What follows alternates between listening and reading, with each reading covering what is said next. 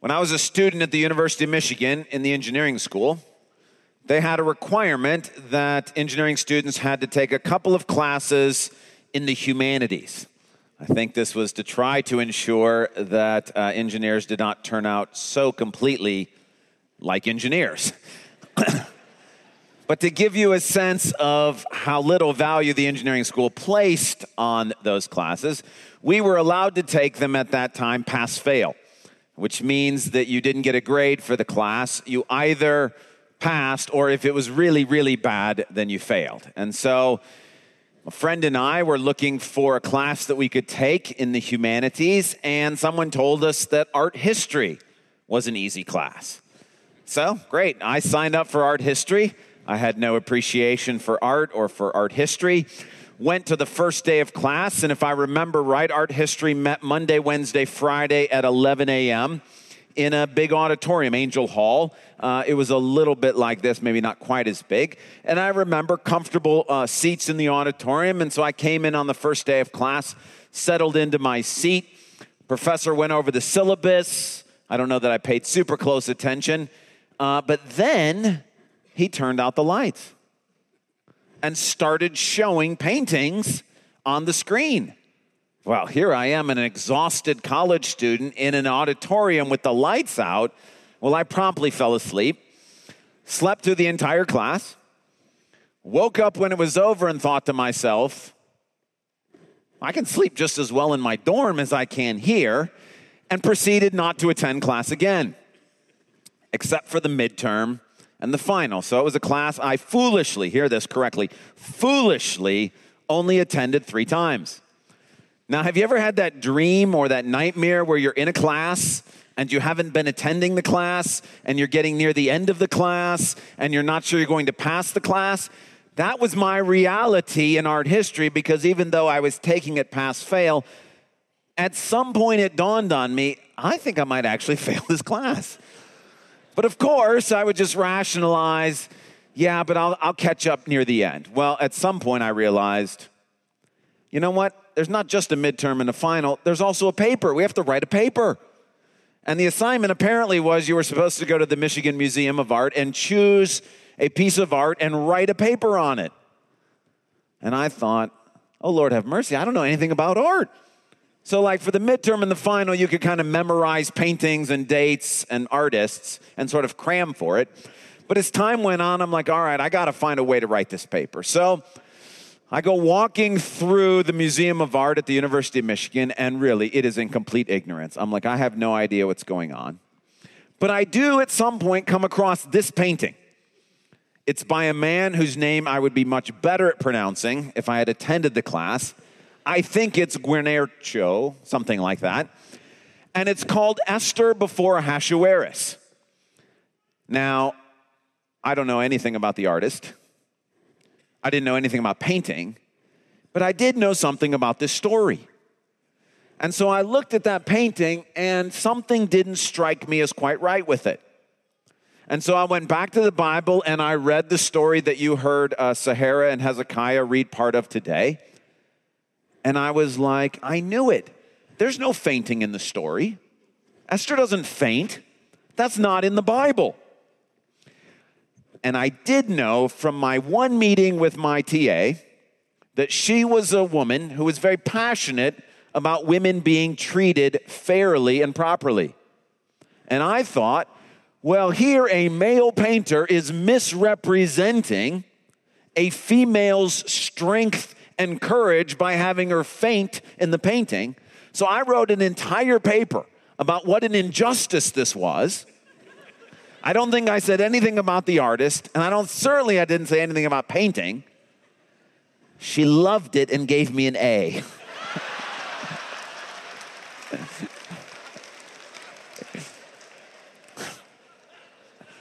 That was mercy from God. That was not justice at all. On the strength of the Bible story, that A, I think, counterbalanced some very poor grades on the midterm and the final, and I passed the class.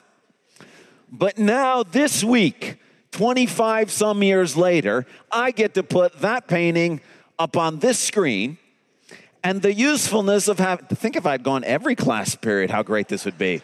We'd have paintings every week. This is the only painting I know from that class. I get to put this painting up here because what I want to show you today from God's Word is, number one, why this is such a misrepresentation of Esther. We want to look at the person of Esther in the story of Esther, and I hope to be able to show you she doesn't faint when she comes in to see King Xerxes or King Ahasuerus. But I'd also like to show you that perhaps this painting is actually pointing the way to a deeper truth that I'm not sure the artist had in mind, that I'm not sure we might have in mind when we see it, but a deeper truth that when you look carefully at the story of Esther, we might see that this painting helps us to see something we might have missed. So what I'd like you to do is take a Bible and turn, if you will, to the book of Esther. The book of Esther, if you need a Bible, there's one that looks like this in the rack in front of you. If you take one of those Bibles, it's page 397. Page 397, that's Esther chapter 2. And what we're going to do is in Esther chapter 2, I would like to look at the life of Esther. And I would like to compare that with Esther's life in Esther 5. And I've been very specific in how I have labeled those. Esther chapter 2 is the life of Esther, and Esther chapter 5 is Esther's life. And I've labeled those slightly differently, and I hope you'll see why as we go through this passage. But in Esther chapter 2, I want to take a look at the life of Esther. And what I'd like you to do, probably if you're not using one of the church's Bibles, if you have your own Bible, I'd love for you to underline some things in your Bible. You can either do that physically with a pencil, you can do that mentally in your own mind, or maybe on your notes. But as we go through some verses, I'm going to highlight a couple of verbs in each of the verses, and I'd like you to pay special attention to those verbs as we go through them. So we begin in verse 6, which is actually about Mordecai, but it's also true about Esther. And we're told that he had been carried into exile from Jerusalem by Nebuchadnezzar, king of Babylon. Among those, and here's the word I'd like you to underline and pay special attention to, among those taken captive with Jehoiachin, king of Judah. So the first thing we know about Esther is that she's in captivity. She's been taken captive. She's growing up and living in Persia, which is not her homeland. Verse 7, Mordecai had a cousin named Hadassah, whom he had brought up because she had neither father nor mother. This woman, who was also known as Esther, had a lovely figure and was beautiful. Mordecai had, and here's the verb I'd like you to pay attention to or underline, Mordecai had taken, same word, taken her as his own daughter when her father and mother died. Esther was an orphan, and Mordecai takes her into his family. He adopts her. Verse number 8. When the king's order and edict had been proclaimed, that's the order that they're supposed to go throughout the kingdom in the beauty contest where they're going to look for a replacement for King Vashti. When that order and edict had been proclaimed, many young women were brought to the citadel of Susa and put under the care of Hegai. Esther also was, and here's another verb to underline and pay attention to, Esther also was taken to the king's palace and entrusted to Hegai, who had charge of the harem. Now, at some point in this verse, we get the idea that perhaps some of the women in the kingdom here, the king is looking for a new queen, and they volunteer. Yeah, I'd like to join that beauty pageant, the bachelor, the bachelorette. Like, hey, look, I'm ready for this. They were brought. We get a slightly different sense with Esther. She didn't volunteer for this. We don't have any sense she wants to do this. She is taken, seemingly by force, to participate in this beauty contest and is put into the king's harem, which is not a happy place to be. So the verb is taken. Verse 9, She pleased him, that's Haggai, the guy who's in charge of the beauty contest, and won his favor. Immediately he provided her with her beauty treatments and special food. He assigned to her, that's another verb I'd like you to pay attention, assigned to her 7 female attendants selected from the king's palace and, next verb, moved her and her attendants into the best place in the harem. Verse 10, Esther had not revealed her nationality and family background because Mordecai, next verb, had forbidden her to do so. Esther, who is Jewish and grown up with Jewish traditions and Jewish customs, is not allowed to be Jewish at this point. She's taken into the king's harem, and she is forbidden by Mordecai of revealing her Jewishness. She can't live as a Jew. She can't identify as a Jew. She can't act as a Jew. She's separated from her nationality and her religion. Jump down to verse 16. The intervening verses explain the beauty contest to us. She was, next verb, taken to King Xerxes in the royal residence in the 10th month. Verse 17. Now the king was attracted to Esther more than to any of the other women, and she won his favor and approval more than any of the other virgins. So he set a royal crown on her head, and last verb, made her queen instead of Vashti. So Esther becomes queen. The thing that I want you to notice in all those verbs that you underlined or paid attention to, they're passive verbs, meaning the action is happening to Esther. That's why I've entitled this, The Life of Esther, is that all the things that are going on in her life seem to be outside of her control. She's taken into captivity. She's taken into Mordecai's family. She's taken into this beauty contest. She's taken or forbidden from revealing her identity. She is moved and placed and given certain assistance by Haggai. She's taken by the king into the palace. She's made into the queen. Everything that's happening in her life in chapter 2 is happening to her. Life seems to be outside of her control. Now you might think, well, she gets to be queen, like works out good in the end. That's not the way I read chapter 2. This month is the 20th anniversary of the death of Princess Diana of England.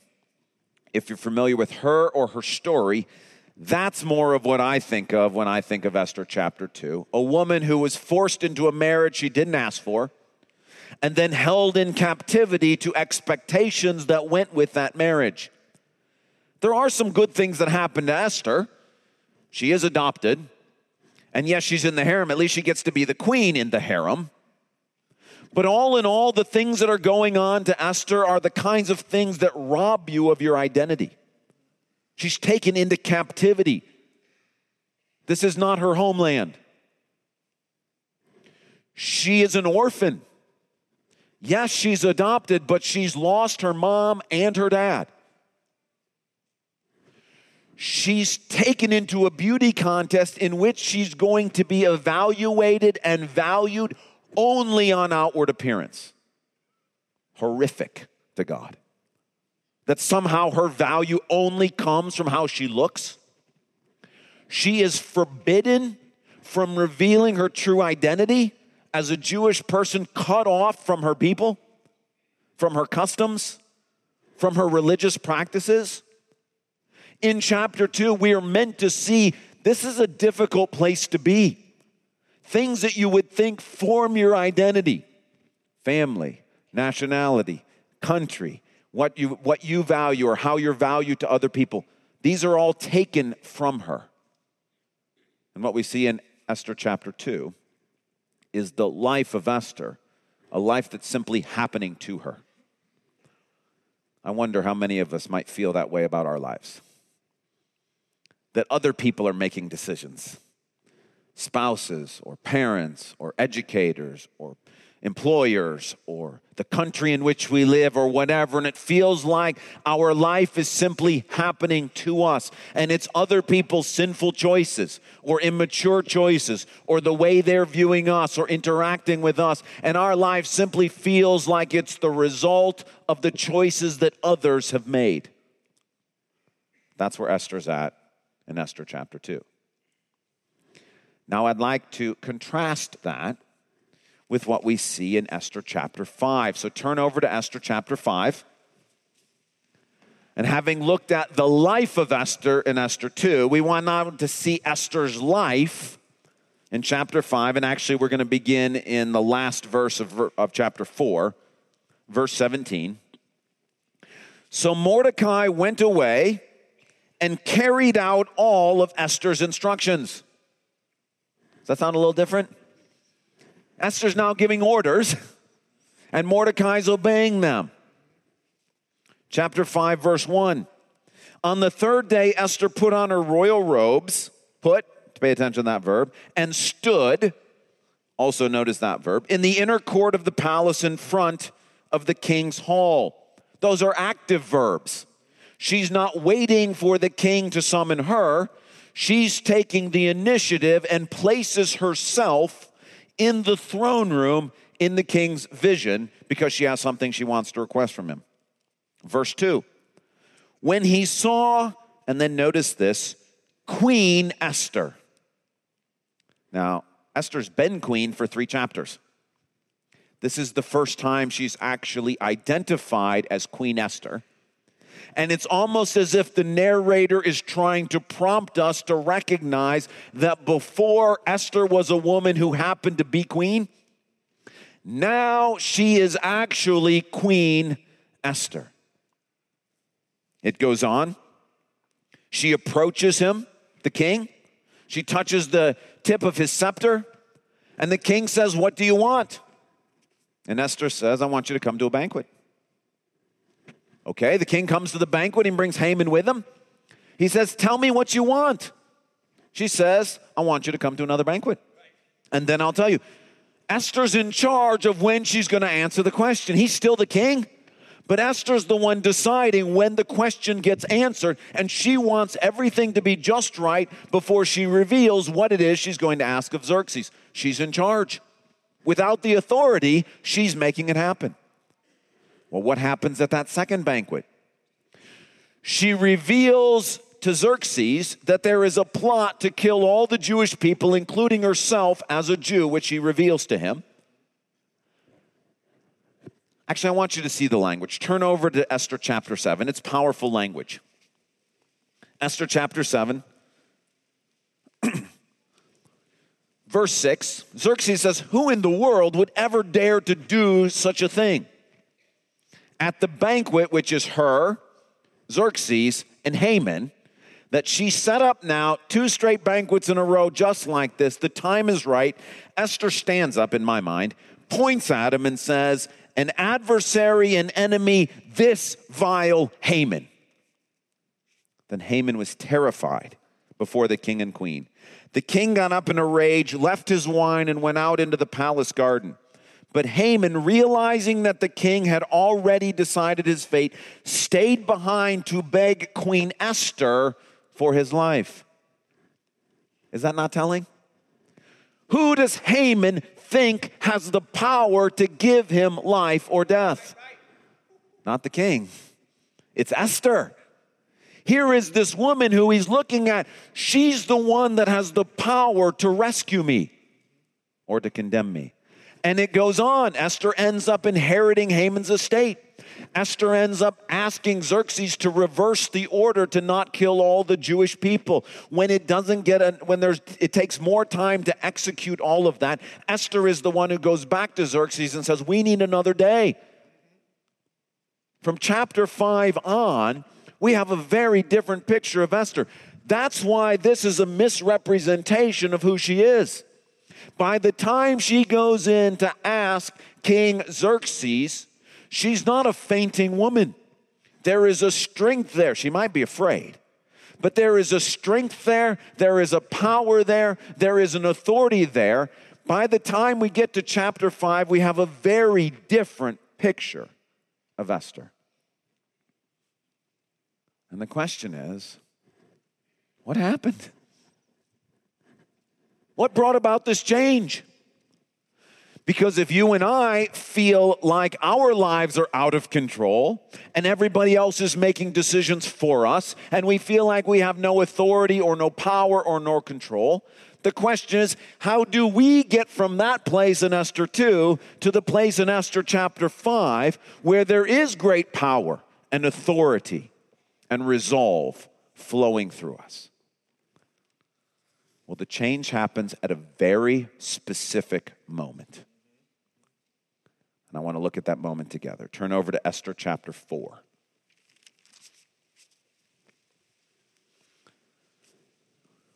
This is the turning point.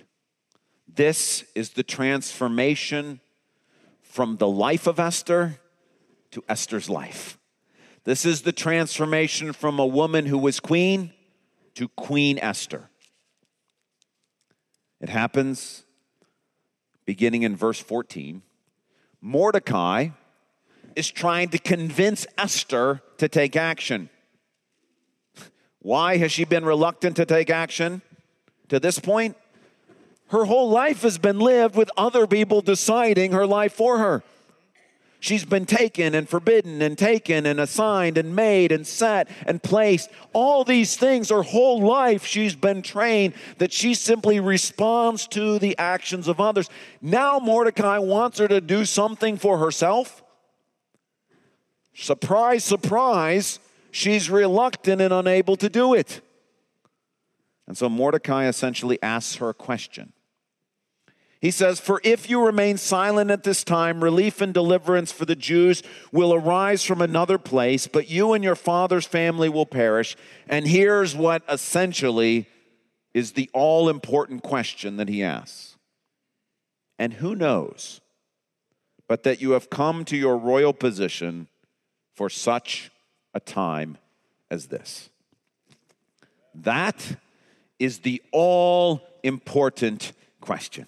That is the question that starts Esther on the journey from her life being out of her control to her life being ordered and filled with power and authority. And what essentially Mordecai is asking Esther is this. It's the same question we want to ask ourselves. Where is God in all of this? Yes, Esther, you can look at your life that you're in captivity because other people made choices. You can look at your life that you're an orphan because of what happened to other people and that you were adopted because of those choices. You were in this beauty pageant because of things that were outside of your control. You were forced to renounce your nationality and your religion because of things were outside of your control. But the question is, where was God in all of this? Perhaps while other people were making choices, God was the one working behind the scenes to get her to precisely where she was at that moment. One way to view Esther's life, the way it's viewed in chapter 2, is her life is subject to the whims and decisions of the people around her. Mordecai says, perhaps there's another way to view your life. Maybe you are where you are because God has been at work to place you right where you are for just such a time as this. That, my friends, is the all-important question. When you look at your life and you say, how is it that I lost this loved one? How is it that these other people are sinning against me and causing my life to be so difficult? When you say, I didn't ask for this financial stress. When you say, I didn't ask for this health situation. And it feels like your life has gotten to the point where all the other things around you are deciding your life. The all-important question is, but what if all these things have happened by the divine design of God? That doesn't mean he approves of the beauty contest that happens in Esther. It doesn't mean that he approves of captivity. It doesn't mean that he approves of the things that have gone on in your life. But what if, in and through and despite all that stuff, God has been at work to get you to where you are today, right now. That's the all-important question. Now we need to see the all-important response, the one right answer to that question. Verse 15. Then Esther sent this reply to Mordecai. Go gather together all the Jews who are in Susa and fast for me. Do not eat or drink for 3 days, night or day. I and my attendants will fast as you do. When this is done, I will go to the king, even though it is against the law. And here's the answer, the all-important answer. And if I perish, I perish. Esther has started to think, yes, perhaps God has placed me in this position. But that doesn't eliminate the fact that she's scared, because if she goes to the king, she's going to die. But her response is, if God has placed me in this position, then I'm not in this place by accident. And I'm going to do what is the right thing to do. I'm going to do what it is that God wants me to do. And if I die as a result of obeying God, I'm willing to die. That's where I want you to come back and take another look at this painting. If you see this painting as describing what happened at the moment that Esther makes the request, it's a misrepresentation. She doesn't faint. But if you're willing to see, instead of Esther fainting, imagine that this is actually a painting of her dead. The idea is that when she goes to the king and the king extends the scepter, she's actually being raised from the dead, because in her own mind, she's already decided, if obeying God means my death, I'm willing to die. And just like Abraham when he obeyed God, and it was like Isaac died, even though he hadn't. What if Esther actually died, metaphorically, when she made that decision? In fact, look back at verse 11 in chapter 4. It's really powerful language. Esther is trying in her last gasp breath to explain to Mordecai why she can't do what she thinks she needs to do. She's scared to death, and this is her reason. All the king's officials and the people of the royal provinces know, like, I'm not making this stuff up, everybody knows this, that for any man or woman who approaches the king in the inner court without being summoned, the king has but one law: they must be put to death. Everybody knows this. If you make the decision to go visit the king without being asked, it is a death sentence. And when she decides to go visit the king without being asked, she's executed the death sentence. She's actually died. But look at the next phrase. Unless the king extends the gold scepter to them, and the NIV rightly translates this verb, spares their lives. But it's very fascinating. This word in Hebrew is used in 1 Kings 17 and in 2 Kings 13, not for sparing life, but for resurrecting life. This is a Hebrew word used in the Old Testament when someone is raised from the dead. And what I think is actually happening is this painting, and I'm not sure the painter meant to do it, this painting, you can view this in such a way that when she made the decision to go do this, she died. And when the king accepted this, she's actually being raised back to life. Now, of course, when you hear about death and resurrection, it's not ultimately Esther that we think about, right? As Christians, who do we think about? All the more so when you realize that when she makes the decision and dies, there is an intervening period before when she goes before the king, during which time people are fasting. How long is that period? 3 days. She dies, and for 3 days they fast, which is a sign of death. And on the third day, the king extends the scepter to her, and she's raised back to life. We are meant to see Esther pointing us to Jesus. Esther's, if I perish, I perish.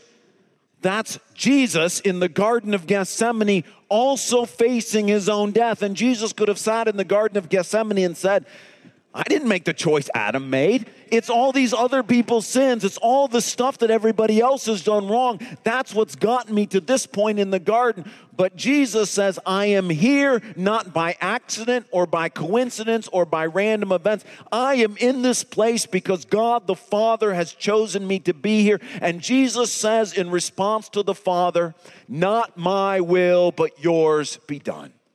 That's what if I perish means. Esther is realizing my life is in God's hands, and whatever he chooses to do with it, I will accept. That's what gives her control. That's what gives her power. She is being conformed to Jesus' death, and his resurrection power is working through her. See, one of the real tragedies of all the harm that happened to Esther and all the harm that happens to us, when our identity is stolen, when we experience captivity, when we're forbidden from being the person that we were made to be, when we're put into a beauty contest where we're only valued for how much money we have or how beautiful we look or how smart we are. One of the real problems is when our life feels like it's outside of our control, when everybody else is making decisions and we have to live with those decisions. The horrific irony is we try to fix that by trying to take control. We don't want things outside our control, so we fight for more control. But the irony is that's the absolute worst thing to do. The example of Jesus, to take control of your life, is to cede that control to God. This is why the example of Esther, which points us to the example of Jesus, also points us to the words of Jesus where he repeatedly tells us to follow in his footsteps, like he does in Mark chapter 8, verses 34 and 35.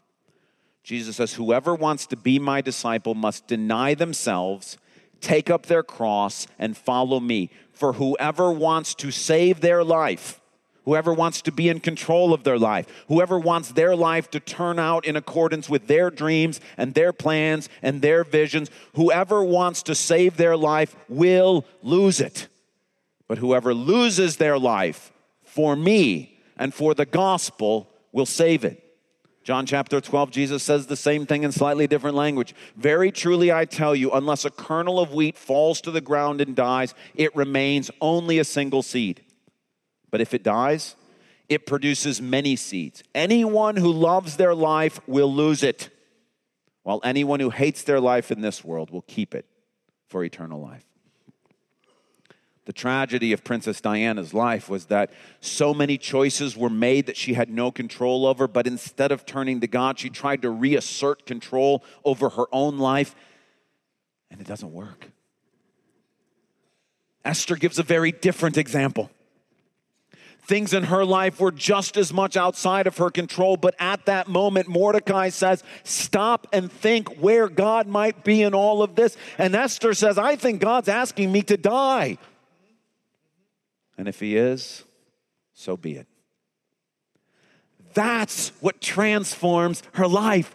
That's what gives her power. What you see in chapter 5 going forward, where Esther is giving orders to Mordecai, where Esther is controlling what happens with the king, where Esther is rescuing the Jews, it's because Jesus' resurrection power is flowing through her. Listen, there's a reason why this book is called Esther and not Mordecai. Mordecai's a great example. He's an obedient person. But the person in this book who actually faces death, dies, and is raised from the death, metaphorically speaking, so that God's will can be done fully in her life is Esther. That's why it gets named after her. This is the example. And if you feel like your life is out of control, please, the solution is not to try to take control. It won't work. The solution is to give control to God and to say, I wouldn't have chosen this. I wouldn't choose to be an orphan. I wouldn't choose to be in captivity. I wouldn't choose to be in this horrific beauty pageant. I wouldn't choose to be in a king's harem. I wouldn't choose to have to hide my identity. But if for such a time as this, Lord, you've put me in this place at this season, I'm ready to obey. That is power. That makes all the difference in the world. That one decision moves Esther from where she is in chapter 2, a life spinning out of control, to where she is in chapter 5, the heroine of the story. Now, what do we do with this teaching today? Well, you heard Jordan's testimony about going off to college. There are many here who are going off to college. Some are coming here to go to college. Many students are heading back to school. College, school, that's one of those places where life can feel out of control. It can feel like teachers and professors are imposing things that you may not necessarily agree with. It can feel like friends are trying to get you to do something. It can feel like parents are being oppressive or passing decisions that seem harmful to you. You can experience being cut from a soccer team or having difficulty in the school play or all sorts of things where life can feel out of control. Here's the very best piece of advice I can give to you. If you want your life to come back under control, please don't try to take control. Simply going in and arguing with the coach that he shouldn't have cut you. Simply going in and trying to fight for a place in the musical when you weren't given one. Simply trying to change your friends or overwhelm your parents or do whatever it is that you think will cause your life to turn out the way that you want it to go. That's a trap from Satan. It won't work. But if you choose to realize that perhaps you were cut from that team or aren't in that musical or are struggling in that class or were assigned that teacher with those classmates you don't really want to be in or are allowed to be in a family where parents are passing rules that you don't agree with, if you're willing to ask the question, what if God put me here for just such a time as this? And no matter if it costs me friends or peace or happiness, or whatever it may be, I'm here to obey. That will change everything. And if you go into this school year trying to control your own life, it's your friends, your teachers, your parents, your church, everybody else will control it. And life will feel outside your hands. But if you take your life and you give it to God, and you say, even if I die, I die. Even if I'm unpopular, I'm unpopular. Even if I hate my high school years, I hate my high school years. Even if this college that I go to doesn't work out to be perfect, then it doesn't work out to be perfect. I'm here to obey God. That will make all the difference in the world. Likewise, if you're here and you're single, it may feel like if you're single that life is outside your control. Everybody's making decisions for you. Family members, friends, everybody wants to get you married or wants you to do this or tells you to do that. It can feel like life is outside of your control. I'm here to tell you, if you try to take control, if you say, I'm going to get myself married, I'm going to make my life matter in a certain way or this, it's going to go badly. But if you recognize that God has placed you in this position for just such a time as this, that there are things in your singleness that God can use and wants to use for great good, please hear me right. Nobody's saying that it's not a struggle. Nobody's saying that, ooh, Esther's life, this is fantastic. Everybody wants this. In the middle of it, she says, God placed me here in the midst of this suffering. And when she does that, God's power begins to flow into her life. Her circumstances don't immediately change, but God is present. Likewise, in this country in which we live, it's easy to pick up the news and think things are really outside of our control. Things are happening in the government, in the country, in the world in which we live that feel like they are spinning out of control. It's easy to look at what's been going on, the events in Virginia last weekend that are continuing to have ramifications, things that are going on, and feel like life is out of control. The worst thing that Christians in America can do is try to assert control, to try to step in and try to fix everything, to say we want this country to work a certain way. what we are being called to do is exactly what Jesus did. And say, perhaps God has placed us as Christians in this country for just such a time as this. Perhaps there's something we're being asked to do, to learn, to show people what it looks like to love an enemy, to show someone what it's like not to be racist, to choose to avoid intolerance and incivility and hatred, to turn the other cheek, to give them the example of what Jesus did. Perhaps we have been placed in this country for just such a time as this. And as long as you and I try to use our own means, whether through politics or money or whatever it may mean, to try to fix everything and bring it under control to what we want it to be, it's not going to work. But if, like Jesus, we say, God has placed me here, not my will, but yours be done. And if we ask ourselves the question, not, why couldn't we have lived 60 years ago? If we ask ourselves the question, why did God place you and I in this country at this time for just such a season? God hates racism. God hates intolerance. God hates anger. God hates all the fighting that's going on, the arguing. It doesn't matter which side you're on. God hates all of that stuff. He needs somebody, some people who are willing to say, whatever the cost, we're going to do what God called us to do. And that we're not here by accident. And if we had just done this decision or made that decision, or if other people had done those things, I believe we're here for just such a time as this. And I believe if we're trying to save our lives, we're going to lose them. And if we're willing to hand them over to God, then Jesus' resurrection power can work in and through us to bless not only us, but the whole country and the whole world. Jesus is very clear. Look, no servant is above their master. If they treated me this way, they're going to treat you this way. And when Jesus was asked by God the Father, through no fault of his own, to die on a cross so that salvation might come, he has every right to ask you and I, come, pick up your cross, and follow me. If you want to save your life, you're going to lose it.